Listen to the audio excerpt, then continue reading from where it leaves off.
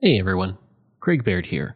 Before I begin today's story, I want to take a moment and ask that you check me out on Patreon at www.patreon.com/CanadaEHX. There are several tiers with great benefits, from ad-free content to t-shirts and other cool stuff. And I have plenty of wonderful merch in my store, and the link is in my show notes. As well, if you're a fan of Canadian history, make sure you check out all of my shows, from John to Justin, Canadian History X, Canada, A Yearly Journey, and Pucks and Cups, along with Canada's Great War. And don't forget you can also donate directly to the show at www.canadaehx.com. Just click donate. It helps keep this show going. Okay, on with the show. Before I get to the episode, I want to mention that in March, I'm hitting 3 years since I started podcasting full-time. And I want to do a Q&A episode, so I'll answer questions about Canadian history, about myself. Just email craig@canadaehx.com. I'm Craig Baird, and this is Canada, A Yearly Journey. I should say sorry that I haven't had an episode the past couple weeks. I've been busy putting together episodes for my main podcast, Canadian History X. Remember, that's EHX. So it kind of delayed things with this one. But we're back, and we're looking at the year 1895. Conn Smythe was born in Toronto on February 1st to English immigrants, being the second of the couple's 2 children. The family was poor and would have to move several times during his early life, with the quality of their home depending on how much his father was making at the time. Eventually his parents would separate and his father would remarry in 1913. Smythe would attend high school at Upper Canada College, but disliked it. It was at his next school, Jarvis Collegiate Institute, that he began to show his athletic abilities, playing rugby, basketball, and hockey, and playing on the city championship teams in hockey and basketball. In 1916, he would meet his future wife, Irene Sands, while he was playing in a football game. At the age of 17, Smythe left home to homestead on 150 acres near Cochrane, Ontario. He built a home, only to have it destroyed by fire the next year. So he left and went to the University of Toronto, where he played hockey and captained the school's hockey team to the finals in the 1914 Ontario Hockey Association Championship. At the outbreak of the First World War, Smythe would enlist with 8 of his teammates. Smythe would earn the rank of lieutenant and was sent over to France with his unit in February of 1916. On October 12th, his unit, the 40th Battery, would be hit by shelling, killing both the major and sergeant major of the unit, making Smythe the commanding officer. For the next 2 months, his unit fought in the trenches at the Somme without relief. In February 1917, Smythe earned the Military Cross for running into a fight as Germans were throwing grenades and killing 3 Germans himself and saving several wounded Canadian soldiers. In July 1917, he transferred to the Royal Flying Corps and was shot down by the Germans on October 14, 1917. He spent the remaining part of the war, despite 2 escape attempts, in a POW camp. In describing his life at the camp, he would say, "We played so damn much bridge that I never played the game again." Upon returning to Toronto, Smythe would start a sand and gravel business that he would own for the next 4 decades. During that same time, he began coaching the University of Toronto's varsity team, and it was through that he became involved in the NHL. In 1926, Charles Adams, the owner of the Boston Bruins, recommended Smythe to John S. Hammond as the general manager and coach for the new team entering the NHL, the New York Rangers. Smythe put together a team but was fired just before the Rangers played their first game. Smythe would return to Toronto, and 2 years after he was fired from the Rangers, the team won the Stanley Cup, largely thanks to the team Smythe assembled. In 1927, Smythe was given the opportunity to purchase the Toronto St. Pats for $160,000. Smythe quickly put together a syndicate and invested $10,000 of his own money, finally purchasing the team on Valentine's Day of that year. The first thing he did was change the team's name to the Toronto Maple Leafs. Smythe made himself the general manager and changed the team's colors from green and white to white and blue to represent the Canadian skies and snow, but also it was the colors of his gravel business. In 1929, just as the Great Depression was starting, Smythe decided the team needed a new arena that could seat more people than their current arena. He would raise the money for the construction, which would cost $1 million, and work began on June 1st, 1931. Within 5 months, the new arena was built and was called Maple Leaf Gardens, which would become one of the most important and celebrated arenas in the NHL. Fergus, tell us about the hockey. That Conn Smythe, he's gonna call the team the Maple Leafs. The Maple Leafs? Says here he's gonna build a new arena, too. Hope he comes up with a better name for it. Con, I told you, the bank can't find that kind of money to build an arena in this depression. But, Sir John, listen, we have a deal with the workers. Part of their pay in shares. Part of their pay in shares? Yes, sir. In that case, the bank will pick up the rest. She's going up good, Patty. You're lucky you got a job. Yes, we are. I'll be up inside of 6 months. What's the rush? We're all shareholders. She open, ching ching, we make money. And open she did, to thousands of glorious days and nights.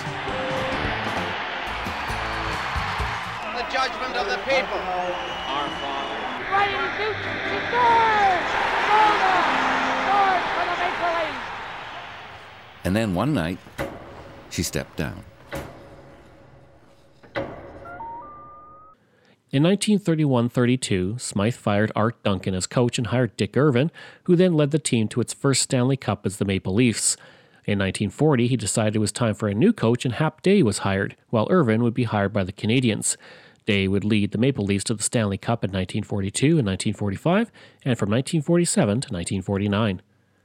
When the Second World War began, Smythe would go on to serve in the Canadian Army again, this time as a captain.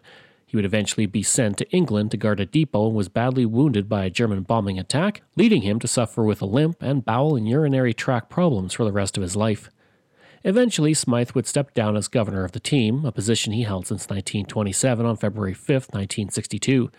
Smythe would sell his shares in Maple Leaf Gardens in 1966 and would resign from the board of directors after Muhammad Ali's boxing match was held at the Gardens.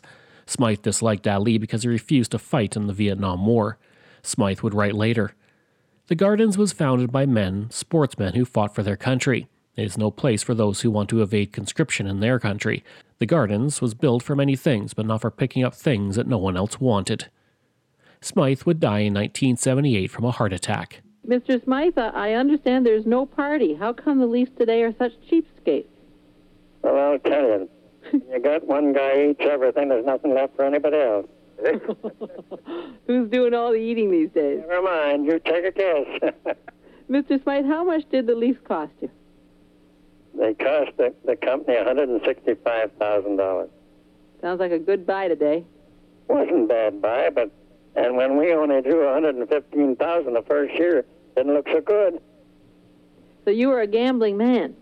Well, I'd gamble on anything that you had anything to do with. How much did Babe Pratt cost you? Babe Pratt, whatever he cost, we got a biggest bargain in our lives. Mr. Smythe, did you get a particular delight taking players away from the Rangers? No, but I got particular delight selling them some that weren't worth the money. In 1965, the Conn Smythe Trophy was created by the NHL, given to the MVP of the playoffs. In 1974, the Smythe Division was named for him and would remain in his name until 1992. In 1998, Smythe was inducted into the Ontario Sports Hall of Fame and was inducted into the Hockey Hall of Fame in 1958. I'm doing an entire episode on Conn Smythe on my podcast, Pucks and Cups. That episode will be released on June 26th. On February 15th, Earl Thompson was born in Birch Hills in what would one day be Saskatchewan. He would move to California at the age of 8 because the warm weather was better for his mother's health. In 1916, he joined the Royal Air Force, serving in the First World War. In 1920, he would go on to the Olympics in Antwerp, Belgium, hoping to represent the United States, but he was told he had to represent Canada. He would set a new world record in the 110-meter hurdles, a record that stood until 1931, and he was the first Olympic gold medalist in the 110-meter hurdles from outside the United States. He would go on to become the United States Naval Academy track coach for 36 years. In 1955, he was one of the first inductees to the Canada Sports Hall of Fame, and he would pass away in 1971. In March, Maria Grant would be the first woman to be elected to any sort of political office. Grant had been born in Quebec City and was active in the Women's Christian Temperance Union. In 1894, she founded the Victoria Local Council of Women, which was the first organization to endorse women's suffrage. This year, Grant was elected to the Victoria School Board, which she would serve for 6 years. The future King George V would meet her when she was presented to the King as the only woman school trustee in Canada. On March 2nd, Theodore Davie, who had been the Premier of British Columbia since 1892, would resign as Premier so he could become the Chief Justice of the Supreme Court of British Columbia. 2 days later, on March 4th, John Herbert Turner would become the 11th Premier of British Columbia. He had moved to Victoria in 1862 and founded Turner, Beaton and Company, a canning, insurance, and importing company. From 1876 to 1881, he would serve as the mayor of Victoria and was first elected to the legislature in 1886. He would serve as the Minister of Finance from 1887 to 1895, and his time as Premier would run until 1898. From 1901 to 1915, he would represent British Columbia in England. On March 9th, the Montreal Hockey Club would win their second Stanley Cup by defeating Queen's University 5-1 at the Victoria Rink in Montreal. On March 23rd, John Cartwright was born in Toronto. He would earn a law degree from Osgoode Hall Law School in 1912 and in 1914 would enlist in the Canadian Expeditionary Force, serving in the First World War. He was wounded twice and earned the Military Cross. Upon his return, he would go back to practicing law and would be appointed to the Supreme Court of Canada on December 22, 1949. In 1967, he was named the Chief Justice of the Supreme Court, serving until March 23, 1970. And he would pass away 9 years later in 1979. On April 4th, Malcolm Alexander McLean would pass away at the age of 50. He had been born in Scotland and came to Canada in the 1860s, operating a store in Oshawa, Ontario. He would relocate to Winnipeg in 1878 and move to Granville, British Columbia in 1885, which would become Vancouver. On May 3, 1886, he would be elected as the first mayor of Vancouver by less than honest means, it seems. He won the election by 17 votes, and it's claimed by some that 100 votes were cast illegally, something that was later confirmed by using the names of hotel guests. The Great Vancouver Fire of 1886 made everyone forget about the scandal, and as Mayor McLean would convince the Governor-General to give the area that would become Stanley Park to the city. In 1886, he ran on a platform of anti-Chinese sentiment and was re-elected, and he would serve until 1887. On May 8, 1895, the first motion for women's suffrage is presented in Parliament by Nicholas Flood Davin. The motion called for enfranchisement for women who met property requirements, but did not include anything for women to run for political office. The Montreal Gazette reported. He mentioned Queen Victoria, Queen Elizabeth, Mary Queen of Scots, and other women famous in history in proof of feminine political ability, and reviewed the progress the question had made in the British House of Commons. While Wilfrid Laurier, who would become Prime Minister the next year, was not against suffrage, he did not feel it was a federal cause. He would put in an amendment that stated that the question of women's suffrage is one which, like other questions concerning the suffrage, more properly belongs to provincial jurisdiction. One MP, simply named Craig, stated that he wanted no politicians around his house and that it would take away from a woman's charm if she was allowed to mix into politics. The opponents to the motion stated that the proper sphere for a woman is in the home, and it was defeated 105 votes to 47. On May 27th, Douglas Campbell was born in Portage-la-Prairie. Working as a farmer and school teacher in his adult life, he would be elected to the Manitoba legislature in 1922, winning by 500 votes. In 1936, he would become the Minister of Agriculture, and in 1944 was the Minister of the Manitoba Power Commission, which oversaw the complete electrification of the rural areas of the province and created Manitoba Hydro. In 1948, Campbell was elected as the 13th Premier of Manitoba, serving for the next 10 years in that position, and he would spend 4 years as the leader of the opposition before retiring from politics. In 1972, he was awarded the Order of Canada, and he passed away at the age of 99 in 1995. On July 7th, Thane Campbell was born in Summerside, Prince Edward Island, and would become a lawyer in the province until he ran for the provincial legislature in 1930, winning and serving until 1943. During that time, he would become the 19th Premier of Prince Edward Island in 1936, serving until 1943. As Premier, he would organize a provincial police force, establish the first national park in the province, and committed his province to the war effort. He was also known to be an excellent curler and would be inducted in the Prince Edward Island Curling Hall of Fame and Museum and into the Canadian Curling Hall of Fame. In 1973, he was awarded the Order of Canada, and he passed away at the age of 83 in 1978. On September 7th, Pete Parker was born and would go on to become the world's first complete play-by-play radio broadcaster of a hockey game. The broadcast was carried out at CKCK in Regina for a game between the Regina Capitals and the Edmonton Eskimos. The broadcast predated the March 22, 1923 broadcast by Foster Hewitt by 1 week. Born on September 18th in Ontario, John Diefenbaker would move with his family to the Northwest Territories and would one day be Saskatchewan in 1903. Living near Borden, the family then moved to Saskatoon in 1910, and Diefenbaker developed such an interest in politics as a young man that when he was 8, his mother told him he would be Prime Minister one day. In 1916, Diefenbaker would enlist with the Canadian Expeditionary Force, but he was sent home in 1917. Diefenbaker said he was hit with a shovel and that resulted in him being sent home and not serving overseas. He would then go to the University of Saskatchewan and earned his law degree in 1919. He would open a small practice in Wakaw, Saskatchewan. In 1920, he was elected to the village council, serving a 3-year term and starting his political career. In 1924, he moved to Prince Albert and would run in the federal election as a Conservative, finishing in 3rd. In 1929, he ran the provincial election for Saskatchewan, but he was defeated. Diefenbaker would continue to run his practice in Prince Albert and ran for mayor of the city in 1933, losing by only 48 votes. Diefenbaker would mostly focus on his law career and family through the 1930s, but in 1940, he would run in the federal election and would finally win a seat in the House of Commons. In 1942, Diefenbaker would stand for leadership of the Conservative Party, but he did not win. Diefenbaker would again pursue leadership in 1948, this time losing to George Drew. Through the next several years, the Liberal Party would try and dislodge Diefenbaker from his riding in Prince Albert. While serving in the House of Commons, he would continue to practice law, but he would sadly lose his wife Edna in 1951 to leukemia.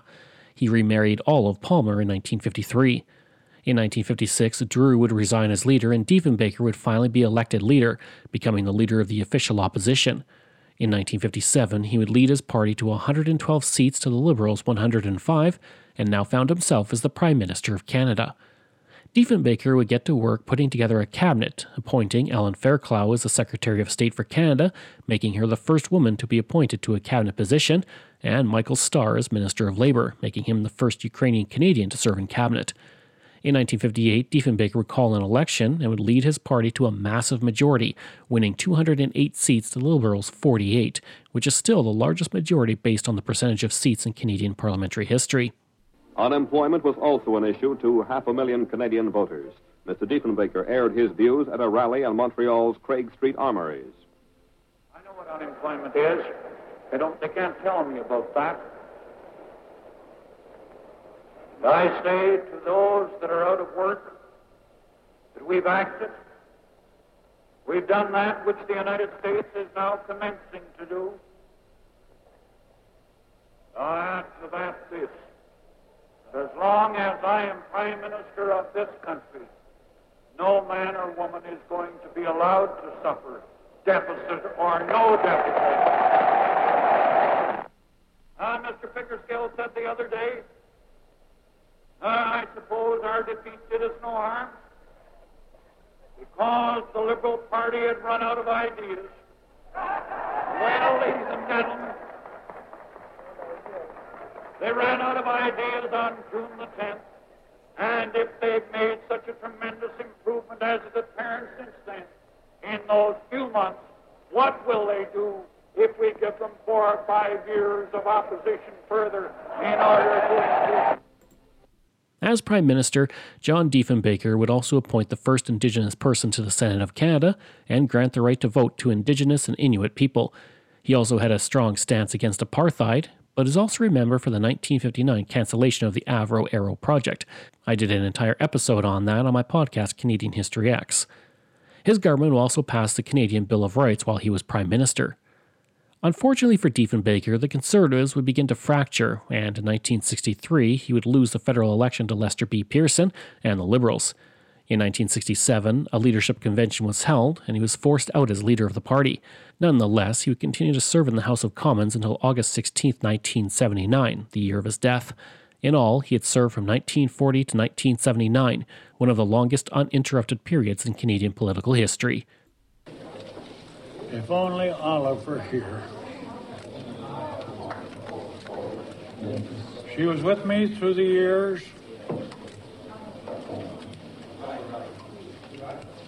No one will ever be able to adequately express my debt to her.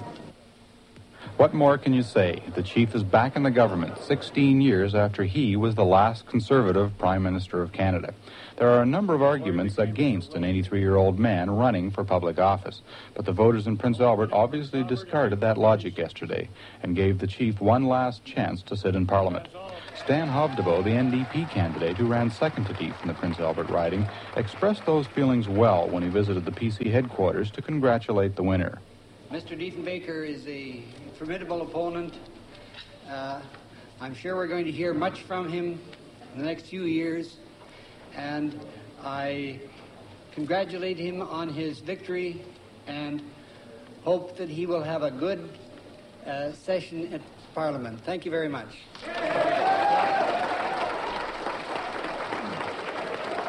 But the last word last night had to go to the chief when he thanked his supporters in PA and across the country for their love and support in this, his last election. In all my years in public life, and I saw the mountain peaks, and I saw the valleys of defeat, and you've never, either in victory or defeat, seen me in a state of exhilaration or despondency. If it wasn't for you, I wouldn't be here. Here. I encourage you to listen to my episode on Diefenbaker on my other podcast, From John to Justin. On September 4th, Antoine Plamondon would pass away at the age of 91. He had been born in Quebec and by 22 had traveled to Paris to study art. He would return to Canada in 1830 and began painting portraits of living subjects along with religious paintings for churches. For the rest of his life, he would be one of Canada's most notable artists, painting many religious paintings and copies of the old masters. His self-portrait in 1882 is considered his last work. He would become a member of the Royal Canadian Academy of Arts and was notable for pushing for the rights of Indigenous people. On September 20th, Leslie Frost was born in Orillia, Ontario. He would go on to attend law school and serve in the First World War, rising to the rank of captain. In 1921, he was called to the bar and would practice law in the province for several years. In 1937, he was elected to the Ontario legislature and would become the Premier of Ontario in 1949, serving until 1961. During that time, he led Ontario through an economic boom, helping to lead the Ontario Conservatives to 3 majority victories in 1951, 1955, and 1959. His government would expand the role of government, expanding on schools, highways, and hospitals, and he would implement the province's first sales tax and introduce health insurance prior to universal health care. Several investments are made during his time as Premier as well, and the education budget would increase from $13 million to $250 million over the decade. His government also gave voting rights to the Indigenous and updated the Ontario Human Rights Code. He would resign as Premier in 1961, and in 1969 was awarded the Order of Canada, and he passed away on May 4, 1973, at the age of 77. In 1895, the Indian Act would ban the Jingle Dance, which was a healing dance for the Anishinaabe. The Sun Dance would also be banned under the Indian Act in 1895, but the ban was often ignored. William Lyon Mackenzie King would attend the University of Toronto along with Arthur Meehan, graduating in 1895. At the University of Toronto, he would initiate a student strike in 1895 and work closely with Vice-Chancellor William Malloch behind the scenes. And while the strike failed to meet the objectives of King, which was to get William Dale, a proper professor, his job back, he did earn political points with Malloch, who would hire him in only a few years' time. And lastly, in 1895, Francis Valentine Cuthbert Shortish shot several employees at the Montreal cotton factory. He had pleaded insanity, which was backed by 2 psychiatrists. He would be convicted and sentenced to hang on January 3, 1896. A debate over the matter in the public began, and the Canadian cabinet was split on whether or not to overturn the death sentence. It fell to the Governor-General to decide. As he was against capital punishment, he commuted the sentence to life in prison. I hope you enjoyed that episode and my look at 1895. Next week, we're looking at 1896. If this is your first time listening and you like what you heard, please take a moment and give us a 5-star review to help other people find these amazing stories. And there are so many you can sink your teeth into. We also love hearing from you, so if you have a show topic you want me to cover, email me at craig@canadaehx.com or stop by my website and social media. I'll include all of those links in the show notes.